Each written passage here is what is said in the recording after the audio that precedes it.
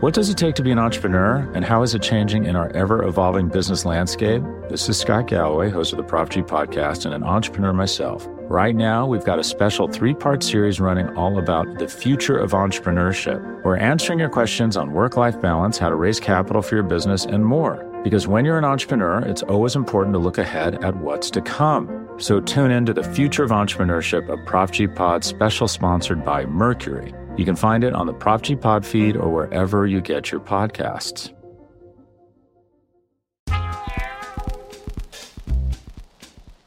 Hi, Digest listeners. This is Amanda Kludt, editor-in-chief of Eater. Dan and I do not have a new episode this week, but we have a fun surprise. My colleague at Vox Media, Peter Kafka, runs a podcast called Recode Media, and he recorded a really interesting episode recently with Food 52 founders Amanda Hesser and Meryl Stubbs. I've long followed everything they do. I've read Food 52 since it launched over 10 years ago, and I've been really interested and excited to watch their growth and their evolution. I think when they started, I was mostly looking at them for their recipes and maybe their stories, but now it's become my go-to for whenever I'm buying Christmas presents or wedding gifts for someone. And it was great. And I think, a little inspiring to see that they were able to sell a major stake of their company for $100 million recently. So Peter has a long conversation with them about where they've been and where they're going and their perspective on the food space right now. So I hope you enjoy. Give it a listen. My guests here today are people I wanted to talk to for quite a while. Amanda Hesser, Meryl Stubbs. They're the co-founders of Food 52. If you follow my writing in addition to the podcast, you know these guys sold a majority stake. Amanda's looking at me very, very seriously. Didn't sell their whole company, sold a majority stake in their company last fall to the Chernin Group after founding it how long ago? In 2009. 2009. So 10 years. Mm-hmm. Grinding it out. Overnight success. Overnight success. Rocket ship. So that's Amanda talking, and that's Meryl. Say hi, Meryl. Hi. Hi. I will say I'm a little, I think I said this when I wrote it, I was a little surprised that this worked out for you guys just because, and Amanda always knows I'm candid. When you first told me about what you were doing, I said, that sounds interesting. You've got a recipe site. There are a lot of them. Mm-hmm. You'll probably have to get really, really big. It didn't seem like you ever got really, really big. At one point, you started focusing on commerce. A lot of people were trying to sell stuff as well. I thought, all right, we got really big for that. And I just sort of imagined that you guys would end up being absorbed by a bigger thing or decide at some point that it wasn't going to work out. Obviously, I was completely wrong. So in addition... Did you think we didn't know the food space? I thought that you guys knew the food space pretty well, but lots of people know lots of spaces. Doesn't mean their companies succeed. Most companies don't succeed. So that's what I wanted to talk about, how you got into the business, how you made it work, what I got wrong. Well, but I do think that that's worth pausing on because I do think like the domain expertise that we came to this with allowed us to see the opportunity in a way that just an entrepreneur just, like kind of diving into the food space wouldn't necessarily. So let's talk about your expertise. Great. What do you want to know? I knew about Amanda Hesser before she was an entrepreneur because I read her stuff in the New York Times. And you seemed like you had a particularly cool job. You got to write recipes. You had this column that was part recipes, part sort of New York singles diary. I remember sort of swooning over. I thought it was really cool. Meryl, I didn't know until afterwards. But so why don't we just quickly walk through what you were doing prior to launching the company? Yeah. I was swooning over Amanda's stories too. Well, we were both immersed in this world. We both went to cooking school. I cooked professionally. Meryl had a catering business in Boston. But I also then worked at the New York Times. And I had this sort of dream job because I got to travel around the world. I got to write about kind of whatever I wanted in the food world. The part you mentioned was a particular column that I wrote for the magazine that was kind of like a food blog before blogs. You were a standout food writer at the New York Times. There was not a long list of them. You had what seemed like sort of the dream job. Most people would stay in that job for a very long time. Yeah. And but I kind of figured out over time that I was not cut out for corporate life.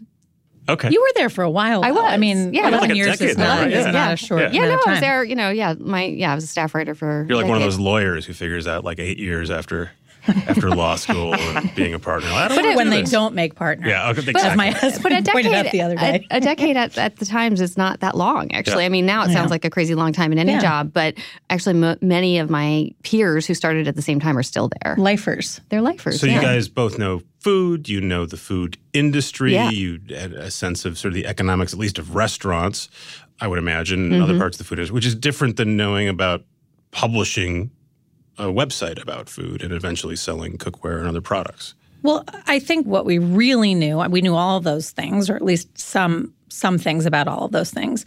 But I think the thing that we did know and we were very close to for a long time that allowed us to see this opportunity was we were kind of looped into this community of real people who cook. Outside of restaurants, outside of food media, in terms of the experts, it's outside of cookbook authors. We were covering like real people. What are they cooking? We were spending time with real people in our personal lives. I mean, we're both very much home cooks at heart, even though we train professionally. I don't think we either of us had aspirations to work, in restaurants for our careers, right? So we've both gravitated towards really sort of the mentality, the mindset, the needs, the wants of the home cook. And that's very much what we were paying attention to and talking to friends and going to, underground dinner parties and food swaps and covering all of this sort of like energy that was bubbling and really wasn't being reflected online except with the proliferation of food blogs, which was happening. Yeah, I mean, food writing and like the need for recipes has been around for a very long time. Yep, and so it's a one long of the first things the internet figured out is this would be a really good way to swap recipes. Right. And I mean, it's a sort of long-standing tradition in journalism or service journalism to have food writing and recipes. And so we knew, I mean, that need was not going to go away, but it was something else. It was something bigger that we started seeing this seismic shift in culturally, that people were seeing food like beyond just the kitchen. It was becoming like how they ate and like where they ate and where they shopped and, how they designed their kitchens, where they, ate when they traveled. That was all becoming like a big part of their identities.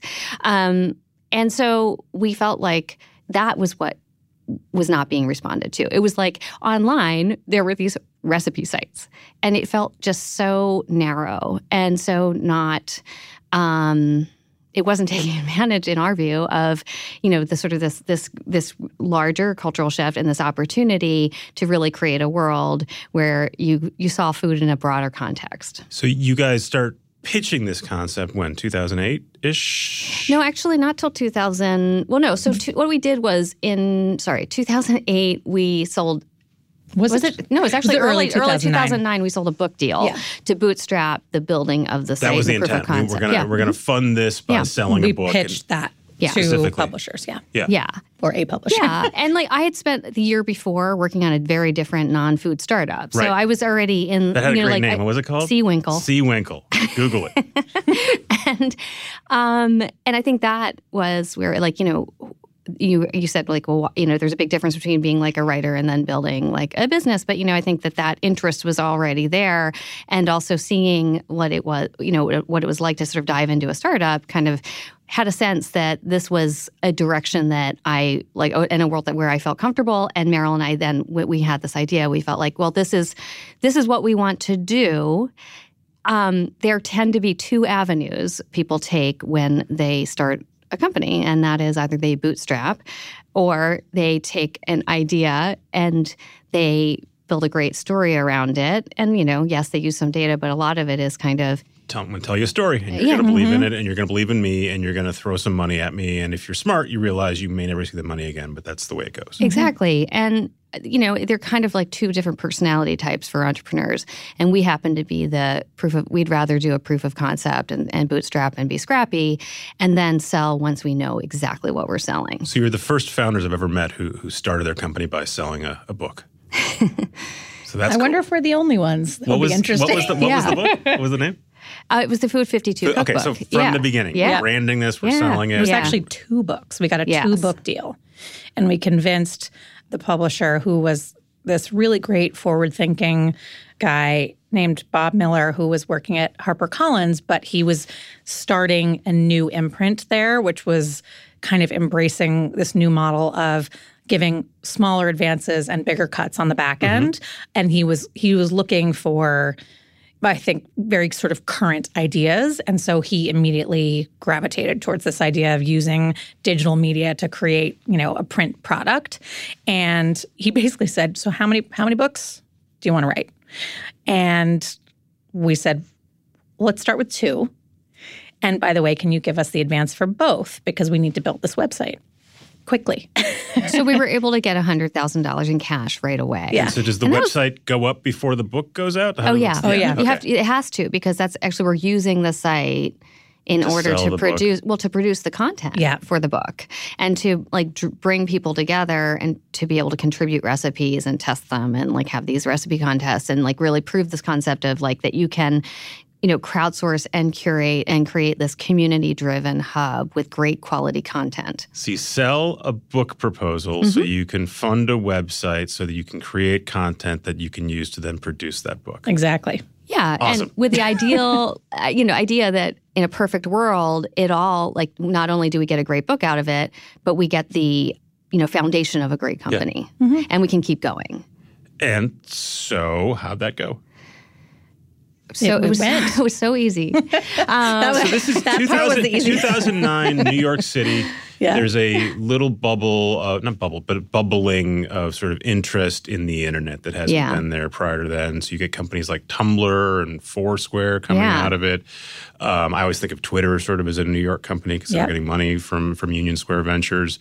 And just a little, it's definitely not a hotbed of tech, but there's a little bit of interest in it. So at what point did you have to go out and then ask actual investors for money? So we launched in September of 2009, and it immediately got traction. Actually, it got traction before it launched. So we felt like we were onto something, and we could see that at some point in the next probably 12 months, we would start running out of money, unless we suddenly figured out a new and exciting revenue stream, which we did do advertising, but it was pretty minimal, and because we were really focused, it was just the 2 of us, so we were focusing our time really on building this, the brand and the community. So in the beginning of spring of 2010 is when we started talking to investors. And all along, there were a handful of people who we were having conversations with who were, giving us advice and guidance. And actually it was sort of speaking to what you were just talking about, it being this kind of sort of burgeoning, tech community in New York. That was it was sort of great days because you could, we could call up, Kenny Lehrer and he would take a meeting with us. Yeah, you could get meetings with a lot of people you might not be able to. You could get everybody in a room, basically. Yeah. You could go to the New York Tech Meetup and meet just about everybody who was doing tech in New York. We went to a lot of meetups back in those days. So what I was trying to get to is when you're pitching this out to other people, are they giving you the same cynical, burnt-out response that I'm giving you, which is, oh, nice, a food site, there's a million of them, and you're going to get steamrollered by pick your giant internet company? Sure. Yeah. I mean, definitely a lot of people said that, but it was the ones who did not and who took the time to really understand the 2 of us, get to know us, understand our vision and why this could be different, who were the people who ultimately invested. And those are the investors we wanted. I actually think in some ways the doubts were less around food as a space. Yeah. It was actually more about, we felt at that time, and I think looking back still feel this way, that investors of that era were not focused at all on brand and did not value it. And it is a hard thing to quantify, right?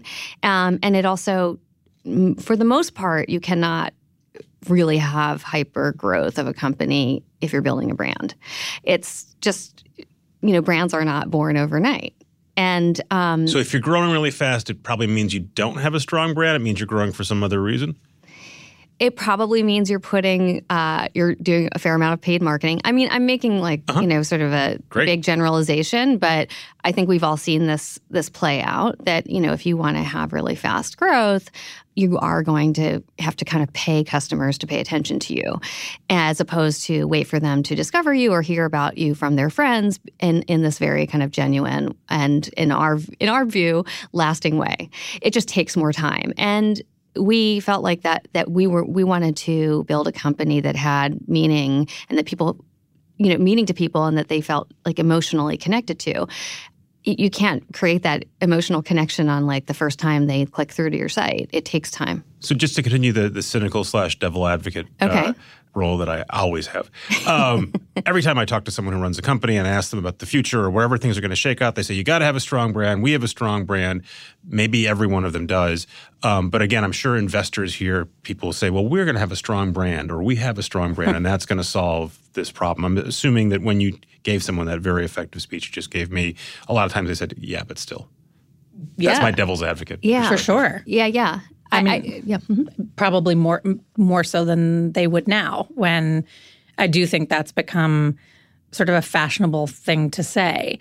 I don't even know if we were saying it in that way, though, at the time. I don't think we were. It was more about, again, sort of the broader vision and this way of serving the consumer, which at the time was really readers, that we were talking about. It was more of the approach rather than we are going to build a brand, even though that's what ultimately we were thinking about. I don't think we were using that language at the time. And was the plan advertising is never going to be sufficient enough from the get-go and we're going to absolutely move into other stuff, or did that come later?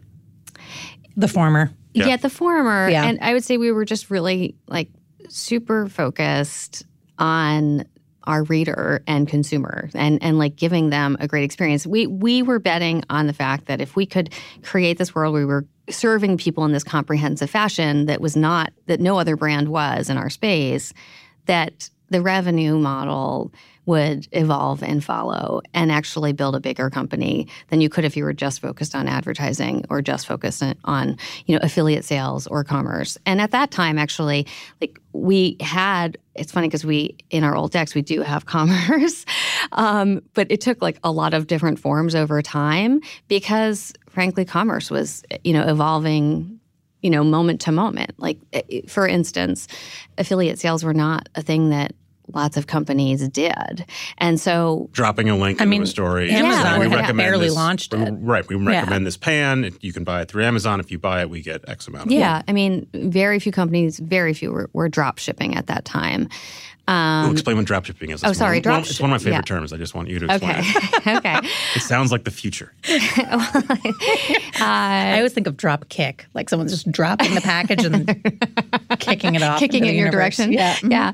It's kind of like that. Well, it's sort of like an order. In other words, we are as a drop shipper, we are the merchant of record. So if you order on our site, like we process the order, the shipping label and order slip goes directly to the merchant. They package it for us and they ship it off for us. And then if you have a customer care issue, it comes to us. Right. So in other words, we're dropping the order to the actual shipper. You're the front of the store, except there's nothing in your store. That's right. There's no inventory. There's no inventory. That's correct. But, it's more complicated than that. Obviously, it's like, it's not like we just, sign up with, a merchant or vendor we're working with and they, we're agreeing to how many, sure. even if it's, just their products, we're doing projections of like how many units we'll be able to sell. And there's a whole like relationship. I mean, there is that. like a really like fast and loose and like very bare bones drop shipping that I think you see a lot on Instagram now, where it's some man or woman somewhere and they put up an ad on Instagram and maybe they've never even seen the product before, but someone in China is going to send it and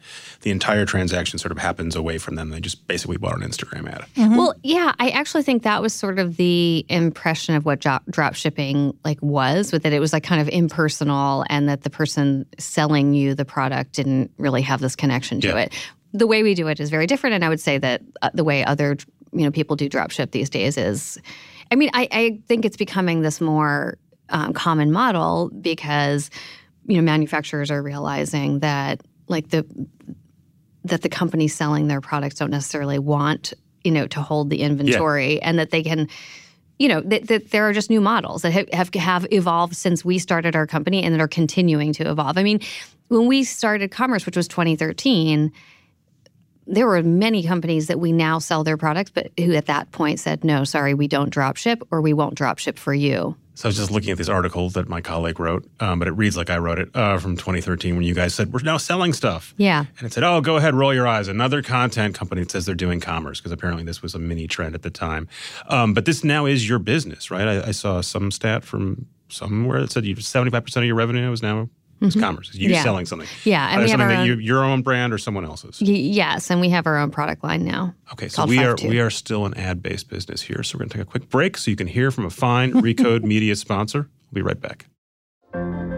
What does it take to be an entrepreneur, and how is it changing in our ever-evolving business landscape? This is Scott Galloway, host of the Prop G podcast and an entrepreneur myself. Right now, we've got a special 3-part series running all about the future of entrepreneurship. We're answering your questions on work-life balance, how to raise capital for your business, and more. Because when you're an entrepreneur, it's always important to look ahead at what's to come. So tune in to the Future of Entrepreneurship, a Prop G pod special sponsored by Mercury. You can find it on the Prop G pod feed or wherever you get your podcasts.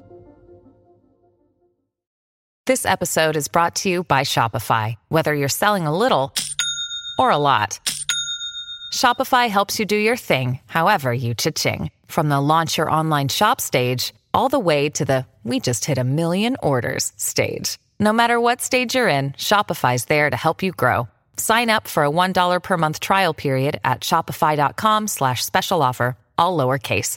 That's shopify.com/special offer. Back here with Meryl Stubbs and Amanda Hesser, Food 52, which, as we said, is a great success despite my initial cynicism. Have you come around completely, you think? It seems like it's worked. We think so. And I was on the site today. There's a great looking cauliflower soup that I think I'm going to make. Looks incredibly easy.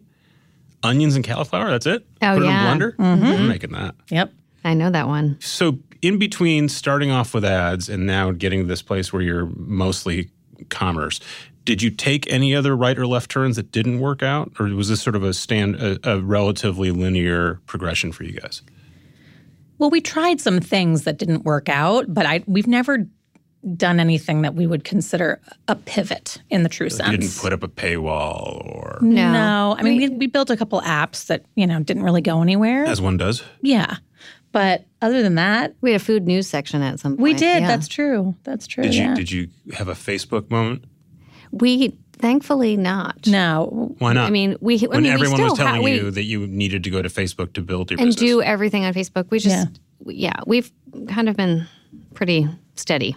But we, obviously we built a Facebook community and we are still very active there and still believe in that, but we weren't about to, start shifting our whole business. I mean, the same thing with Snapchat. There was the period when everyone was like, you have to do Snapchat, all the time, and we just felt like it didn't feel like our brand, like the right kind of environment for our brand, and so we held off. What's your TikTok strategy? Well, that we were sort of TBD. TBD. But Instagram, was such an obvious. Was created for us. Yeah, I do. So I think we tend to.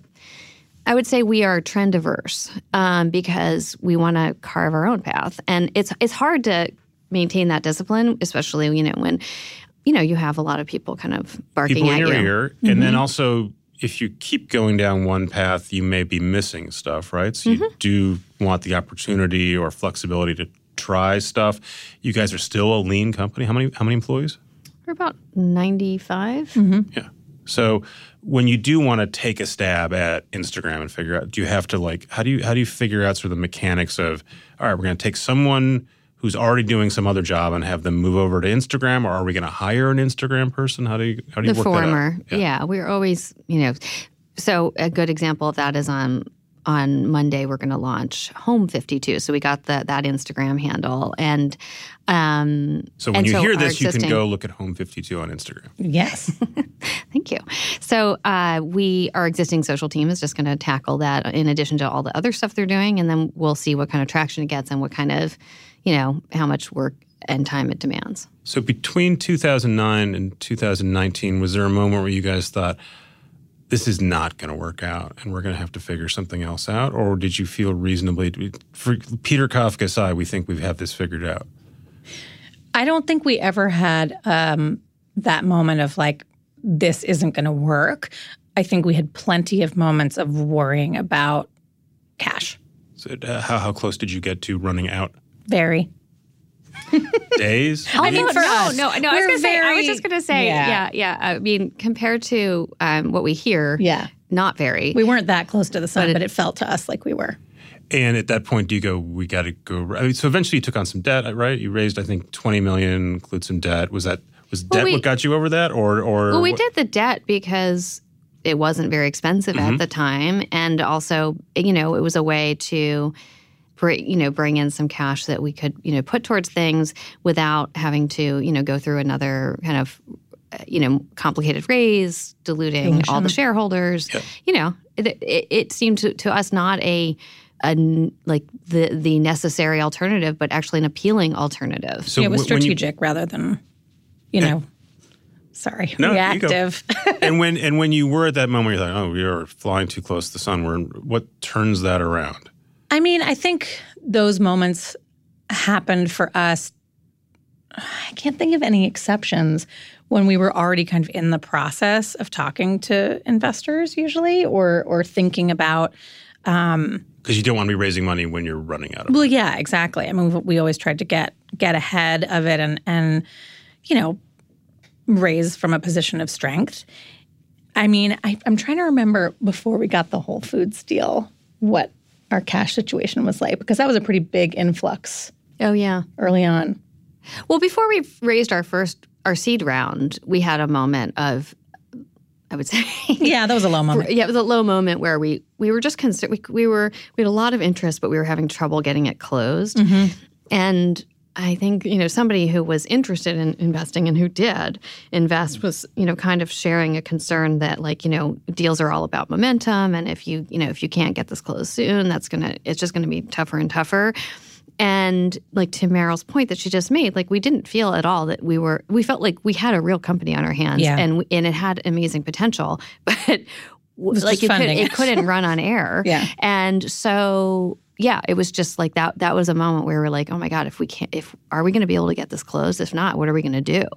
And then it, as these things, these inflection points, I think it was the next week, somebody finally was like, basically put their stake in the ground, or I can't remember. We kind of just hit that critical mass of a round where we were like, okay, we can see the path to closing, and we can actually set a date.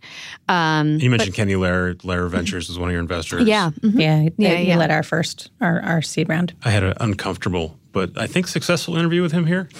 Why uncomfortable? Because when Kenny is upset with you, he tells you in no uncertain terms. It was good. Mission accomplished. We mentioned Instagram, and that seems to be an obvious place for you guys, and it has worked out. Not spending a lot of resources on Facebook. I used to ask people when they came in, about their whole platform strategy, and now people seem less interested in it. But where are you guys publishing or doing business out beyond your website?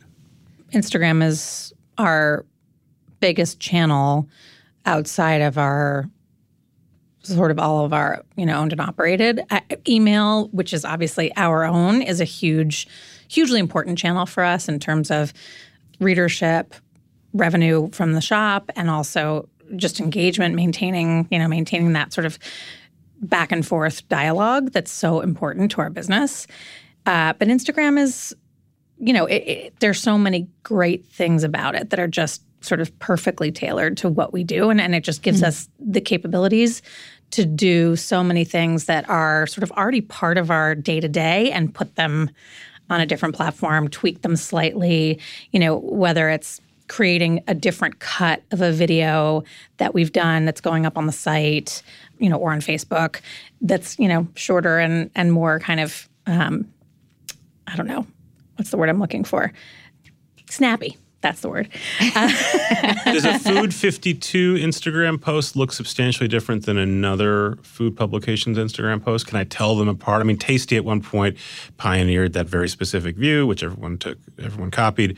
Would I be able to tell that's a Food 52 Instagram post if I didn't see the label? Well, that's a really good question, because I think, there are definitely in the food space, there are certain accounts where they have a very particular thing that a look.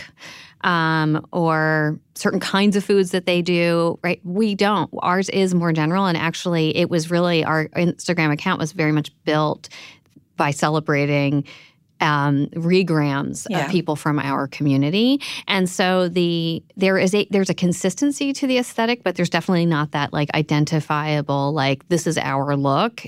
And so it's much more about the photo and its caption, and then the caption is the voice of our brand, which is kind of lively and funny, enthusiastic.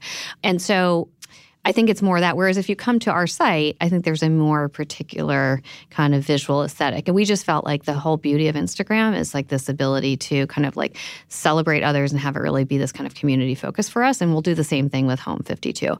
But in terms of like where our goal is to like meet people where they're at, right? And so Instagram is a big way of doing that. Email, we're looking at text.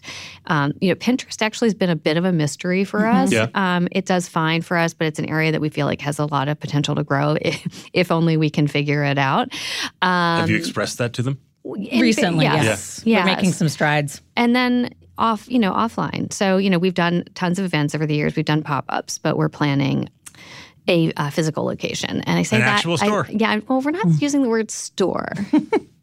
Because we feel like it's different from that. The placeholder is an outpost.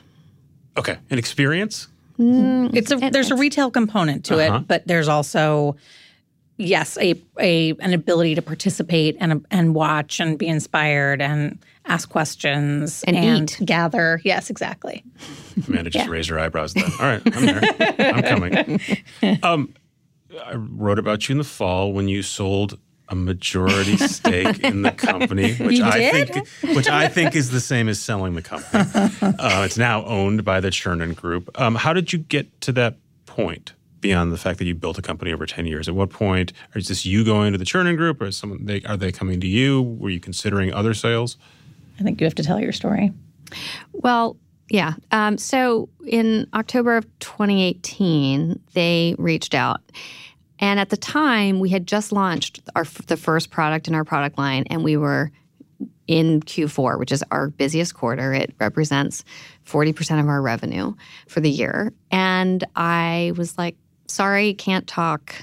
Let's try in the new year. And it's one of those. And it worked. It's one of those things where I kind of look back and like, want to smack myself on the forehead. Like, what was I thinking? But, and then we did talk in January. They followed up, which was great. And I think actually sort of a good sign Says that they really, it was a sincere outreach, not just like a gathering data for some other deal. So we had a conversation, and it happened to coincide with, interest from other growth equity as well as strategics. I think that any interesting growing media company is certainly getting inbound from strategics these days because media is in turmoil. But so that wasn't unpack that for a second. Unpack that, yeah. Media is in turmoil usually gets translated as no one wants to buy a media company, and I think there's a counter to that, which we're going to talk about. But I think strategics are looking for media companies that have interesting and innovative revenue models. We definitely check that box. Yep. And also there's there are also media companies who are looking for inexpensive properties. And so it just, all of these things kind of coincided at the same time. But, our conversations with the Chernin Group were just like we instantly connected with them and felt like they understood our they're the first to say, like, we're not food experts, but they really understand community and building a meaningful brand and media. And they're really, they know a bit about commerce and are really interested in wanting to be sort of more engaged in that space. And so, if you look across their portfolio, it might seem like we might seem like an oddball.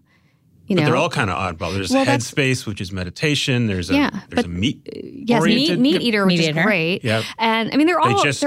They owned Barstool until just recently. Yeah, which has nothing to do with any of those things. It's for bros who like sports and people who like those bros. The common thread is that they have all of these brands have extremely passionate, loyal followings. Yeah, and so I think once we saw that. It just felt like such a natural fit. And so we, continued the conversation. And so basically almost a year to the day later is when we closed. So 10 years of building a company. It's a lot of work. You guys have families. I'm assuming there was an offer from someone to just sell the entire thing and you could have some sort of employment agreement, but then you're done. You don't own the company anymore. You guys have structured a deal where this was the sticking point I think we were having back and forth last fall, is you guys still own a significant stake in the company. Chernin Group owns it, but you guys have so if the company does better, presumably at some point Chernin Group might find another buyer for it. You guys will benefit for it. I can see all the reasons to do that, but I can also see you guys saying, this is really hard. We should do something else. This 10 years building a thing is a ton of work. Nothing great that you do is easy, you know? And I think that's like, yes, there have been many very hard moments, but also we're getting to build something that we want and that we think that is like needed in the world, and that's like super cool and super lucky. So yeah, we want to keep doing that, you know. And also like we're in this. It's not like we went to business school and we're like, oh, here's an opportunity in this market. Let's go after it, which is fine, and which is totally fine. I mean, wish more people would be it. honest about saying that. By the way, yeah. Yeah, it is. This is why instead of making up a story about how they wanted to sell, well, it's right. fine, except that when you're up against those companies fundraising and investors are like, well, that, you know, here's the trustworthy MBA versus like the totally experts, like that, you know, was a frustration for us. But anyway, I'm kind of digressing. No. You know, I think that for us, you know, this is the industry that we're obsessed with, and that we want to, you know, do innovative things in it, you know, and I think that, you know, so for us, like the Chernin Group, like they're supportive of that, and they are super excited to like get behind it. So to us, that's why like we weren't looking to get out. Sure, we were, you know, after 10 years, you want to de-risk, or you want, you know, your early employees or your early investors to be able to sort of get some money back, realize, have their investment recognized. Yeah. But of course, we sleep better at night now, right? I mean, that's the other big difference is that, you know, when we got to those moments of worrying about runway, except in the very beginning, we were the stewards of this group of people and this business, and the buck stopped with us. Mm-hmm. And, you know, now we have support from people that we really like and we really love working with. I was going to ask how life has changed besides the fact that you guys were able to get some money personally, presumably, and distribute money to your investors and employees. Any other practical changes in the way the business operates now that you're no longer the owner? Well, so the other thing, and I think this is something that we didn't recognize immediately with TCG, is that, you know, it's led by people who have operated businesses. Yeah. And it's astonishing how big of a difference that makes us like sort of day-to-day partners. And they've already like helped us figure out a bunch of things that were like, I'm not sure our previous board would have been able to necessarily, I mean, they may have wanted to try to help us with, but like there's just something different about, you know, working with people who have, you know, run teams, done a lot of hiring, you know, reorganized things, and like, you know, just, you know, they helped us basically come up. We were trying to revamp our strategic planning, and we kind of got stuck. And they just came in and they were like, well, hey, you know, here, take a look at this method that we've used in the past. See what you think. And we were like, that is fantastic. Thank you very much. We're going to just take that and implement that whole thing. We're at an interesting time because I think lots of media companies are trying to find other revenue sources. A lot of them are interested in commerce. This one certainly is that I'm working at. You guys have figured out commerce to a degree. There's also been this big run in direct-to-consumer stuff where you see brands that don't have any media going out and sort of creating their own brand on Instagram. A lot of them have grown very quickly. And then you're also seeing a lot of them sort of hit the public market. Casper just had problems. Oh, yeah. There's a lot of now skepticism about, maybe you can't grow these retail things. So on the one hand, there's, I think, a lot of optimism on the media side about retail sounds great. And there's a lot of folks who are who've been running small retail businesses for a while saying, we've got a problem here. Well, I think even big retail businesses are feeling yes, that too, as well. Right? I mean, so where do you think this works for you? I mean, where do you think this goes for you? Do you push more into retail and commerce? Do you bolster the media side? Do you try to hedge your bets? I think you focus on the relationship. Mm-hmm. I mean, this is what we've been. And I'm sorry to go back to something that I know it's hard to measure, right? But it's like we have this passionate audience, and I think making sure that we are like the resource for them and like serving them really, really well, and that they turn to us, they think of us like first when they're figuring out what they're going to cook for dinner, or if they're buying someone, you know, another person who likes food, a holiday gift, you know, or if they need to, you know, they have a question about cooking and they know the place to come and ask. Yeah, I mean, we're always responding to them and listening to them. And one practical, you know, way that this comes into play is with our emails. So we're in the process of really sort of revisiting our email strategy, design, cadence, all of that. And really breaking our audience down into very specific cohorts or personas based on their behavior and based on what they've shown an interest in previously or not. And, also giving them the opportunity to say, hey, I actually only want to receive emails that are editorial, or I'm not really interested in the writing. I just want to see your best new products. But also we can tell from the data what some of their preferences are. And so what we don't want to be doing going forward is trying to shove, products down the throats of loyal readers who just aren't interested in shopping from us. It's a real tension, though, right? Because that's eventually how you're going to make money, is getting them to buy a pan. Well, right? no. I mean, we do have advertising. Sure. we still. It's not that we're not abandoning that. And there are also, there are other, revenue streams, either in development or that we maybe haven't even thought of yet. Like I think that we feel like if you have this passionate following, there are ways to monetize it successfully. I think if we're just trying to get everyone to convert on our shop, we're going to lose people. How many users do you have? How many folks are visiting you?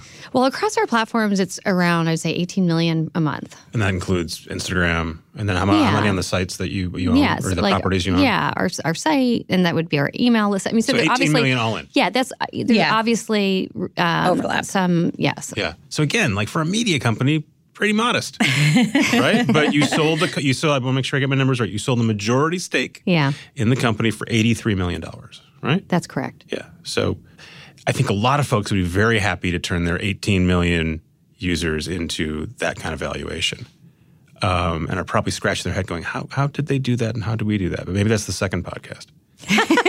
Part 2. All right. Can we do part 2 at some point? Sure, we'd love to. Meryl, Amanda, thank you for coming by. Thank you for being patient with me. Texting me occasionally when you thought I had a problem with my writing. Always open to critiques, compliments. Thanks to you guys for listening. This is Recode Media. We'll see you next week.